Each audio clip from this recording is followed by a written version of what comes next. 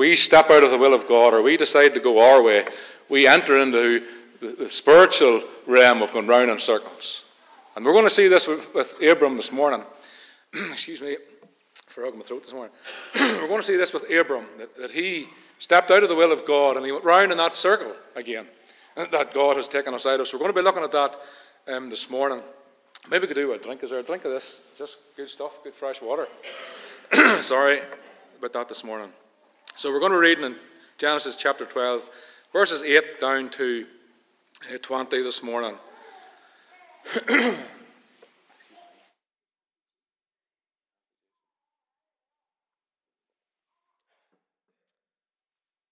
Just before we read verse 10, you remember that at this point Abraham had just left the crossroads with Bethel on his one side and Ai on the other side, and God had called him south. So that's where we're picking up the story. He's went where God has asked him to go, and when he arrives there, there's a famine in the land. So now there was a famine in the land, and and Abram went down to Egypt to live there for a while because the famine was so severe. And he was about to enter Egypt. And as he was about to enter Egypt, he said to his wife Sarah, "I know what a beautiful woman you are. When the Egyptians see you, they will say, 'This is my wife.' Then they will kill me, but they will let you live.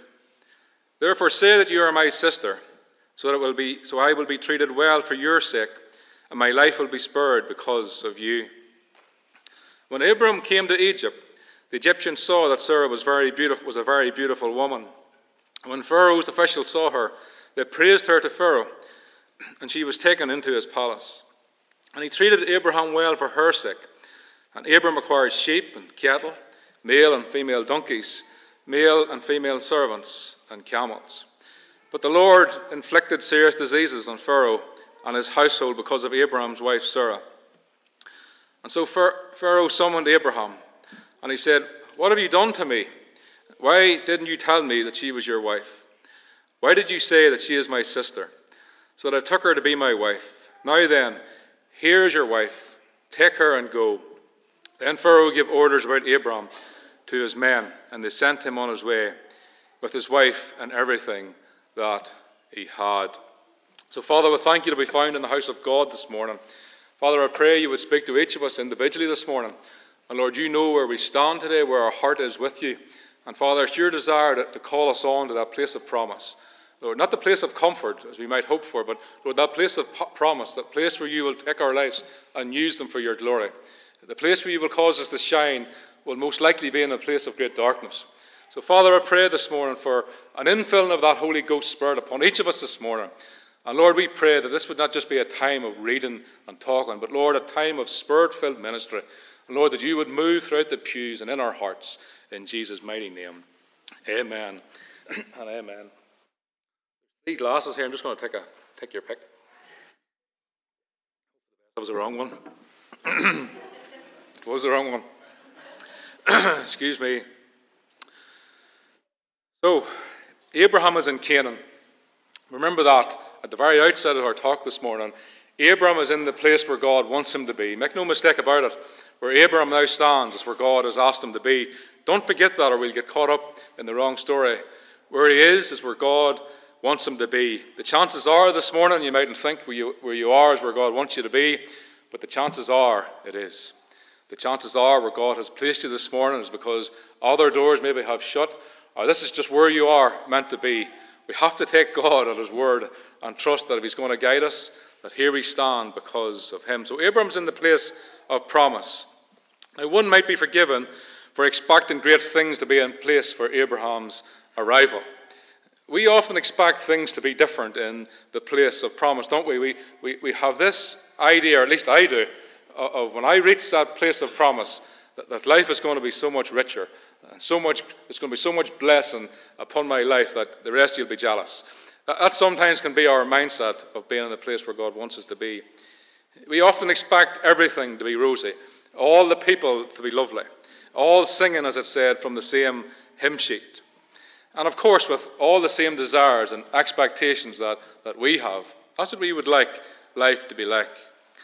But when we walk with God for a while, we soon realize that things aren't as straightforward as we might have hoped or thought. And how we perceive things in our head and how things really are often very different. Have you ever noticed that? What we sometimes expect and think, they just never seem to be that way, but it's God's way nonetheless. And when Abraham entered Canaan, you know something, he wasn't met with revival. Is it possible that when Abraham went to the place of promise that he thought when he arrives there that God is going to already have moved in a mighty way and revival would maybe be waiting? He wasn't met with revival. The people were not that lovely. In fact, we're told that the Canaanite people were wicked to the core. That was his audience. That was the people that God had put in his path. They didn't sing from the same hymn book, let alone the same hymn sheet. Their hymn book lifted up man and glorified sin. But Abraham's hymn book lifted up God and glorified him. A totally different book, not even the same hymn sheets. Praise God. Because that's what he does. He gives us a new song. But this was a time of testing for Abraham. It was a time of growth.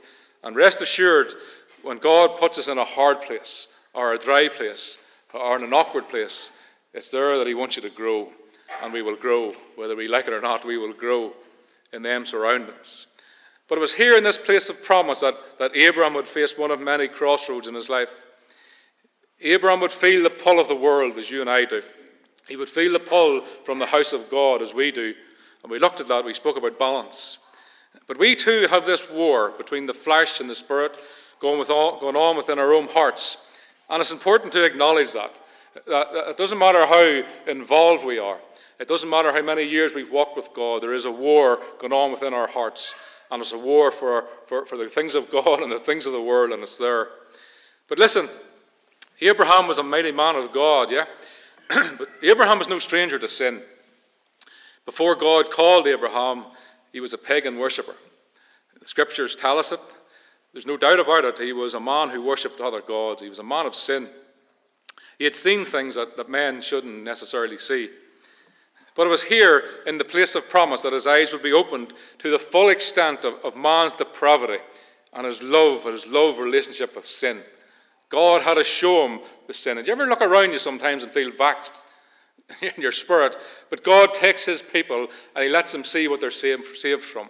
He lets them know that despite all of this depravity in the world, that Christ died, that men and women could be redeemed and saved and brought back to God.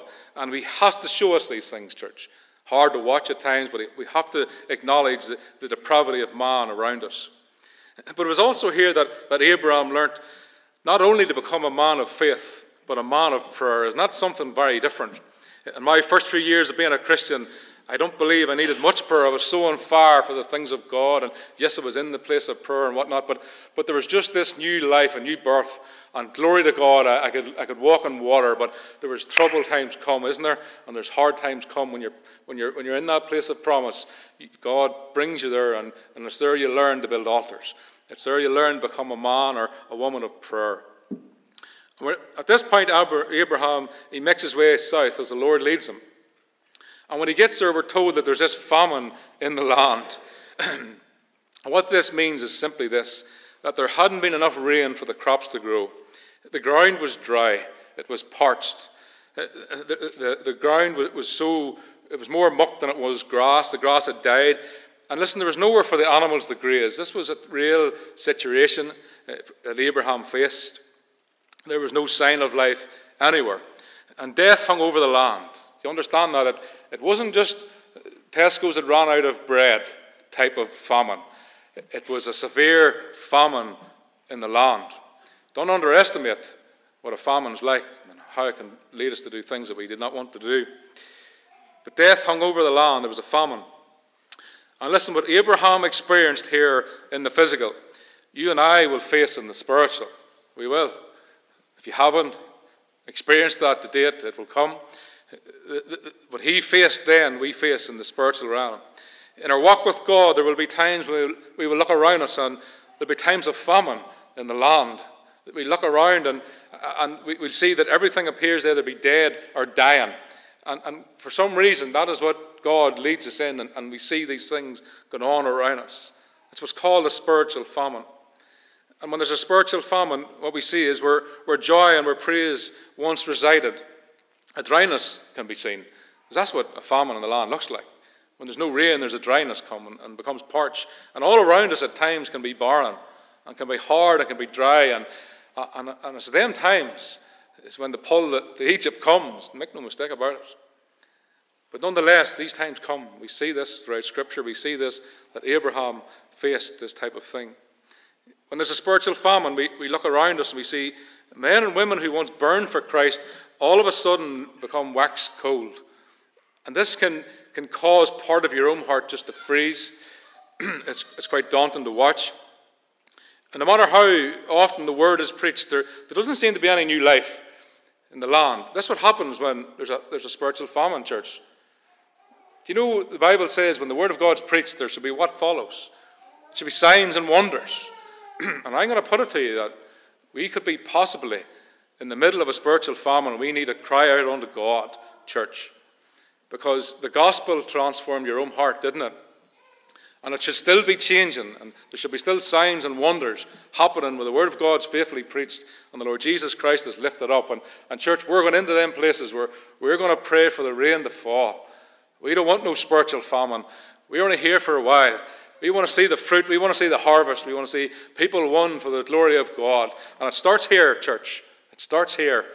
But we have to acknowledge these things. But listen, when there's a spiritual famine, and here's a test for you, the people have no appetite for the word of God. And ask yourself in your own heart this morning, how well watered is your own heart this morning? How's your appetite for the word of God? Are you eager to hear something this morning? Are you eager this morning to encounter God and to hear something from his word? Or are you just here? You don't know really why you're here. Ask yourself these questions because they're so important. Because when there's a spiritual famine in the land, we see it in our world today, there's no appetite, no place for the word of God. And then what happens is this, people begin to hunger after the world. If we don't hunger after God, we'll hunger after the world. And we see this with Abraham. With a famine in the land, this pull to Egypt was there, and he was drawn to Egypt. And in times of drought and in times of famine, we too will feel the pull of Egypt. You know, in times of plenty, when there's great things happening around us, Egypt have no voice. We can't hear it called. Sure we don't. When we're in that place where God's moving, we've no desire to go back. But when there's a famine in the land, Egypt, her voice gets a hearing. We hear the call of the world. We hear the call of our past. What I see here, church, is something so simple, yet so destructive. I want you to hear this. And it's the word disappointment. Disappointment can send people in every direction but the right direction. Every direction but the right direction. But when we walk with God and all of a sudden we're faced with disappointment, we look to God nearly with anger or frustration and disappointment. We say, right, Lord, I'm going to do it my way. Or I'm going to give you a wee handout. And that's what I see here, disappointment. How discouraging it must have been for these pilgrims, for Abraham and all his people to arrive in this place of promise, only to find that there was a famine in the land. You haven't much time to think about this, but I had. And these people are faithfully following God. They're forsaking everything. And here they are. And what do they find? Only a famine. How discouraging. How frustrating. It's like us putting on a big event and spending lots of money and putting lots of time in it and bringing a big evangelist over and really seeking God to do a great work in this town and nothing happens and nobody comes. It would be so discouraging, wouldn't it? How much more so here? And at this point of time, Abraham made a decision, and possibly with the influence of Lot, and we look at him at a later date, and he headed to Egypt. He made his way to Egypt. Now, if you're here this morning, which some are that are new to the faith, Egypt is, when the Bible speaks of Egypt, it speaks of the literal place, but there's a spiritual symbolism, and it speaks of our past, our old life. It speaks of our old life in bondage to sin, our old life of oppression and hardship, before Christ saved us. It speaks of the old past, the place of sin. And Abraham took one look at the land, and he headed straight to Egypt. You might ask this morning, Why was it wrong for Abraham to run to Egypt when that's where the crowd was going? That's where everybody was going, because that's where the food was, and that's where everything was. Why? You might ask. And I asked, would this be so wrong? Well, when I considered other scriptures, what I did see this, that it showed a lapse of faith in Abraham. It showed a turn away from God. And if you're taking notes, write Isaiah 31 down. I'm going to read this to you. Scripture always interprets Scripture. My brother man once told me that years ago, and I've held it close to my heart. When you're unsure of what something is, turn to Scripture. It always tells you what this means, tries to say. Listen, Isaiah 31, woe to those who rely on Egypt. Woe to those who go down to Egypt for help, who rely on horses, who trust in the multitudes of their chariots, and in their great strength of their horsemen, but do not look to the Holy One of Israel, or seek help from the Lord. You see, the Bible tells us that this was wrong, that Abraham acted out of the will of God. He was acting in the flesh. And the title this morning is Not Thy Will, But Mine, God. Actually, I never said that. It's not Thy will, God, but mine. And we all have them moments where we say, God, I know you're wonderful, you're sovereign, you're all powerful, but I just don't think you can handle this one wee bit. So therefore, set aside a wee moment. And this is the things that happens. Destruction comes, church, when we take God's hands off the wheel and put our own on it. Because God had brought Abraham through this far, and I think he was able to bring him on the rest. And I think he's able to bring you and I on the rest as well. Abraham was looking to the land for provision, and how often we too, and not to God. Egypt instead of God. And how often we make the same mistake.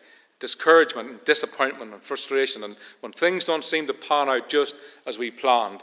And that's when the old enemy whispers into our ear, where is your God? Where is your God? Look at verse 11. When I say people do strange things, we're about to see Abraham do strange things, and look at it. And as he was about to go into Egypt, he said to his wife Sarah, I know what a beautiful woman you are. And when the Egyptians see you, they will say, this is his wife. Then they will kill me, but they will let you live. Therefore say that you are my sister, so that I will be treated well for your sake, and my life will be spared because of you. It has been said that one sin leads to another. And one lie leads to many more to cover the first. We know that. We've all told wee white lies. And if we're not careful, we'll have to tell another one to back up the one that we've just spoken. But Abraham's first bad decision was this. He first trusted in Egypt. Now he turns to lies to protect him, not God. He believed his wife to be very beautiful. And he got it into his head, you understand, into his head that Pharaoh, the king of Egypt, would desire his wife so much so that he would kill Abraham to have her. This was in his head. This is what he believed. God didn't tell him so. He believed this. It was in his mind. So Abraham told his wife to say it, that she was his sister, so that he would not be killed. And church, we too need to be careful what we let into our heads. I believe that half the problems that we face in life are in our head. I believe half the problems that we deal with in church life is in our head. Half the reason we don't acknowledge each other the way we ought to is because in our head we have dreamt up something, or we think something. And I'm going to speak again at this morning just like that. Because I don't know how your mind works, but I know my mind works overtime many times. I think I know so much more than I ever possibly could know. I think we're all a bit alike. Be careful what we let into our heads and our minds, and the situations in which we dream up in our hearts. Also be careful of half-truths and little white lies. And before we point the finger at anybody else, there's not one of us here that has never told a half-truth or a lie to cover up something. So it's something that we all need to be careful of, not judge others on, but judge our own hearts. Sarah was Abraham's half-sister, we know this. So he told Pharaoh a half-truth. He was also his wife. That done away with everything else. First and foremost, this was his wife. They were bound together. He went from a man of faith to a man of the world like that. A man of truth to a man whose word was no longer worthy to be trusted. Abraham had strayed from God and was making a mess of things. And maybe that's you this morning, that you too have strayed somewhat from God, and all of a sudden everything in your life just seems to be falling to bits, falling apart, Because that's what happens when we go our own way and we say, not thy will, Lord, but mine. These things happen. Things start to go bad. Notice the words in verse 13, will you? Say you are my sister. Now notice this, it's so subtle. So that I will be treated well for your sake. I love that. I love that. How often our lies and our things are to protect others, right? Isn't it? It's for your sake. Everything we do that's not in the will of God, there's always a reason, isn't there? We all can say, I know I'm guilty, but look, it was for such and such a reason. Be careful, Neil, be careful yourself of the word for your sake and why we justify what we do. Abraham was justifying. I believe he was convicted by the Spirit that he was doing wrong, and he justified it in his own mind and justified it to his own wife. It's for your sake, love. It's for your sake. Be careful of them words. And how often our lives are to protect, or our lives are to protect others. When a Christian backslides, or maybe it's too strong a word, but when a Christian, I don't believe Abraham intentionally backslid. I don't think we intentionally backslide. So I don't really like that term, but when we go out of the will of God, when we start taking things into our own hand, as Abraham did here, other people get hurt. When you step out of the will of God and stop fellowship with God, other people in your life get hurt. Abraham slipped into severe sin. We see that in verses 11 to 16. One commentator said this, that Abraham thought evil, he then suggested evil. It was the evil of lying. We don't want to say that Abraham acted selfishly. He was thinking only of himself. And he deceived his wife, using the words, for thy sake. And it just shows you how a man or a woman who's so sold out for God can so easily be brought back into the old ways and the old nature, because that's how we used to live. Abraham showed a cowardly type of spirit here, and he refused to correct the wrong of lying, and he had opportunity to do so in verse 16. As you see, he was receiving all the good stuff from Pharaoh, and he received all that stuff knowing that he had lied and knowing that he was being blessed on a lie. And Pharaoh treated Abraham well for Sarah's sake. And where did Abraham go wrong, I suppose, is a question that we need to ask this morning. Because I believe if we can answer this one question, perhaps we can learn from his mistake and maybe save ourselves a lot of heartache. And it's plain to see, as I considered this, that it all went wrong in Canaan, in that place of promise. To be clear, Abraham should never have left that place of promise. There was a famine in the land, no doubt, but he shouldn't have left there. He shouldn't have turned to Egypt for help. He was met head on with a famine in the land, and this was severe. But Abraham at this point decided to take over and help God out. And maybe you're facing something this morning, you're trying to help yourself with this, and you've made decisions that you know mightn't just be good for you, but it's your way out. Well, I would caution you just to wait in the presence of God and seek God in the matter. Because what Abraham did here was wrong. At this point in Abraham's life, what I realized is that he abandoned his tent. He left his tent back where he was on his altar. He left it back there and he went into Egypt and for help. And what I did notice, on every occasion this far, Abraham had built an altar. You know that. He had built an altar on the Lord before he moved on. He had sought God. But there's no record of Abraham building an altar before going to Egypt. He just went. He hadn't sought the will of God. And you know, when a Christian neglects fellowship with God and returns to the world, not only brings sorrow into their own life and your own life this morning, but it often brings it into the lives of those around them and loved ones and your family members.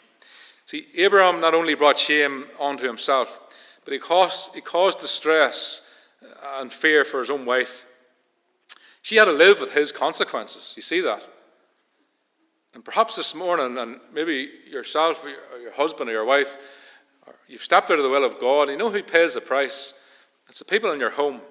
It's the people around us who pay that price when we're out of the will of God. And she had to live with the consequences of his poor judgment and his pride to say sorry and to repent of it. Because of his lies and deception and disobedience towards the Lord, we're told in verse 17, look at this now, that the Lord inflicted serious diseases on Pharaoh and his household. Do you see that? Abraham brought trouble to other people's lives and into their homes because of his rebellion against God. And there's something in that, church, that if we're not in the right place with God, our family suffers, our home suffers, our church suffers, our children see it and they will suffer greatly because of it. And there's a lesson here that for each of us, that to make sure that we're in the will of God, because we're not the only people who get hurt, but rest assured we will get hurt. Make no mistake about it. And listen, if Satan can cause you or I to turn to the world, what he's achieved is he's got us to turn away from God. Remember that first and foremost. When Abram was going to Egypt, his back was on Canaan. And that's the danger. He turned away from the things of God in the place of promise. And when we do this, and if we live like this, people in your life will get hurt. And your children will see, and the people in your workplace will see. And the land in which you live and work will suffer. Poor witness pushes men further from God, not closer. And we are called to be lights that lead people closer and on to the things of God. And there's nothing worse than a man or woman of God who's turned their back on God and brought chaos in his own life and those around him. It's so hard to witness past that. So all people can see is this. But listen, not only does our friends and our family suffer and our children suffer, our homes suffer, but you yourself will suffer when we step out of the will of God. And we see this in verse 18. So here we see that Pharaoh summoned Abram. Abram was brought to account by the world. And Pharaoh confronts him regarding his conduct and his lies. And listen to the words that it said to him, "Why have you done this to me? Why didn't you tell me that she was your wife?" Basically, why did you lie? Why did you lie to me? Why did you say that she is my sister? So that I ended up taking her to be my wife. Now then, take your wife and go. Notice that, take your wife and go. Notice that Pharaoh didn't kill Abraham. See that? As Abraham perceived in his mind at the outset that he's going to die and his wife's going to be taken from him. Be careful what we let into our minds, church. Abraham let a lie be whispered into his ear, and he believed it. It took him out of the will of God and made him act very foolishly in the eyes of the world. And here he stands before the king of the world, the king of Egypt, the king of sin, if you like, and being rebuked by Pharaoh. And Abraham let his head run away with himself, and he let fiction enter in instead of truth. And you know something, church? If we don't accept truth, what we do accept is a lie. We need to make the decision. Either we believe what the truth is when we're told it, or we live under a lie. And that is a decision that each of us have to make. Sometimes the fiction is easier believed, isn't it? Sometimes it's easy to believe what isn't truth, because we've already made our mind up and we'll have to change our thinking.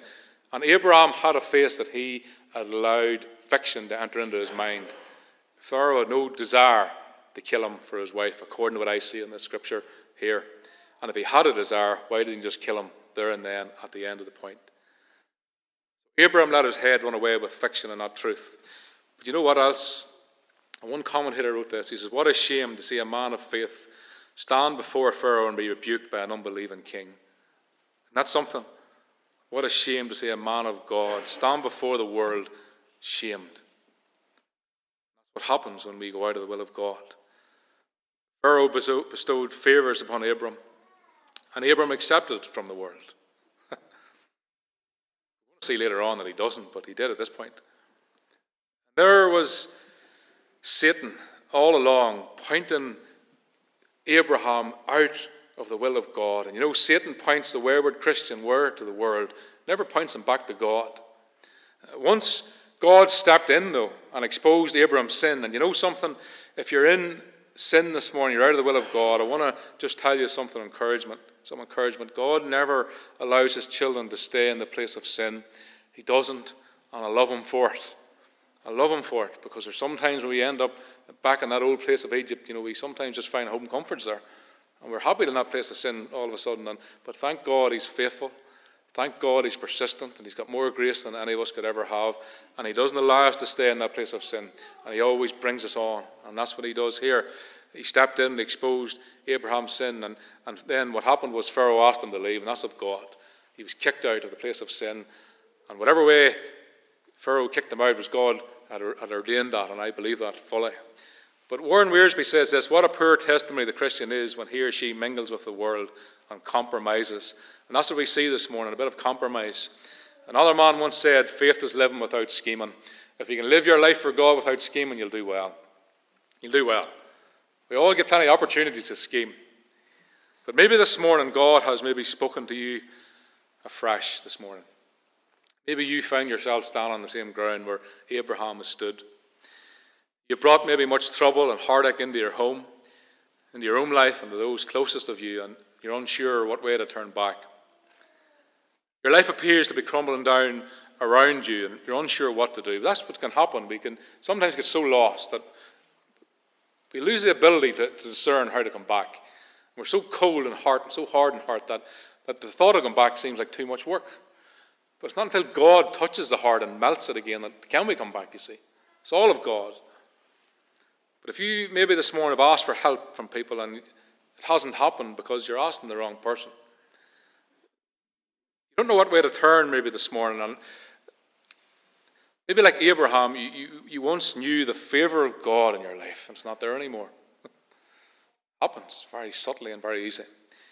Well, do you believe that God wants you to stay there? Or do you believe that God has more for you? Is this it? Is this as far as it goes? Or is there that place of promise that you have yet to return to? I believe for many of us it's very easy to take a wrong turn. But I believe there's somebody this morning they've taken that wrong turn and they're unsure what to do.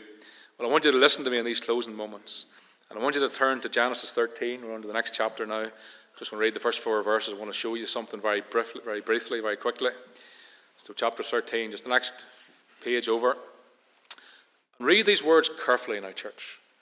I've just told you what's going on with Abram. He's been rebuked by Egypt. He's been tossed out, if you like. He's been exposed as a liar. As a man of deception, he's caused much trouble to his family. He's left his altar and his tent, everything out. He's turned his back on God. Then Abraham went up from Egypt. He left Egypt, him and his wife and all that he had, and Lot with him to the south. Now Abram was very rich in livestock and silver and gold. God had blessed him. And he went on his journey from the south. And he went on his journey from the south as far as Bethel. Listen, to the place where his tent had been at the beginning, where Bethel and Ai, you know that place of crossroads, where Bethel and Ai, to the place of the altar which he had made there at first. And there Abraham called on the name of the Lord. You know, sometimes we have to go back to the place where we went out of the will of God. And Abraham had to go back to that place where he was in the right relationship with God. This was the last place Abraham bowed his knee to God and sought wisdom, sought guidance. After this, he went his own road, and God brought him back. And perhaps for some of you this morning, you need to go to back to that place where you know that you turned your back on God. Maybe back to that place where you stopped listening to what God was saying to you. That place where you stopped believing truth and you started listening to the lie. And that's sometimes what happens, and that's what happened here. But Abraham had to go back. He'd done this circle. You know that circle of sin from where he started off, he went down, he wrecked all around him, he lost his testimony, he brought much heartache to his wife and his home. He turned his back on the things of God, got rebuked by the world, brought shame unto God, and ended up right back where he started. Glory to God. He wasn't cast to hell, no. He was brought back to the place of promise. And that's where you need to go back to this morning, church. The place of promise, the place of abundance, the place of where even though it's barren, God promises going to be milk and honey flow through the land. You see, no matter what it looks like to the eye, we don't look at the things the way the world looks at things. We look at it through the eye of faith. Glory to God. For a moment here, Abraham had lost sight. He lost sight of God and everything about it. Maybe this morning that's what's happened to some this morning. You've lost sight. You need to go back to that place of crossroads. I want to just pray with you this morning, church. But you know, I really feel that I want to lead us as a church, not individually in prayer this morning, but as a congregation this morning. And there's one verse I want us to stand together and I want to, maybe a time of maybe repentance even, as a church. Maybe a time of acknowledgement that maybe is it possible that we allowed fiction to replace the true leading of God? Is it possible that we left, even though we've seen a famine before us at times and everything looked barren and destructive, maybe we shouldn't have ran. Maybe we should have stayed put. But you know, when we run away from God, the scripture makes it clear that God chastises us. And I'm telling you, it's sore. It's not a wee modern-day discipline. Sit down and speak to the child and try and reason with the child. Nonsense in my view. But anyway, everybody's got their own way or other children. We don't respond to that sort of, "Oh, you poor wee man." People don't beat up elderly people and rob them because they need a wee pot chat. Because they've lost track of who they are. Completely went off the rails and their life is crumbling down around them. And people don't end up taking heroin because they think it's going to be just lovely. Because they've lost track of who they are. And what's real for the world is real for the church, and I've proved it to you this morning. We can get so far away from the things of God that destruction starts to replace blessing. And let me quote a verse for you, Hosea 6 and verse 1. Just listen as I read this to you. We're going to pray this over our own hearts this morning. And it says this, "Come, let us return to the Lord. Now listen, for he has torn us to pieces. He has torn us to pieces. He will heal us." Because that's the God that we worship this morning. He has wounded us. Are you listening to this? He has wounded us, but he will bind us up. Make no mistake about it. Abraham met the chastising hand of God, ushered out of Egypt quicker than he went into it, and back to the place where God wanted him to be. And church, I'll put it to you. We'll stand this morning. What about a wee bit of repentance from each of us this morning unto God? Just possibly that we have maybe just allowed a spiritual famine in our own hearts. Allowed a wee bit of the world to lead us. Is it possible, church, that there's more blessing to come? Listen, I'm telling you it is possible. I'm not asking you, I'm telling you there's going to be a greater flow of the presence of God in this church. We're not going to settle for less. We're not going to settle for less. But, I could be a hindrance to you. Do you know that? If I'm not walking with God, or my life's in sin and my home's in chaos, there's going to be no flowing from my belly. And likewise, church, if we aren't in that place of God, there's a dam and our living waters aren't flowing. Glory to God. And I haven't shared this yet, but I'm going to mention something of it.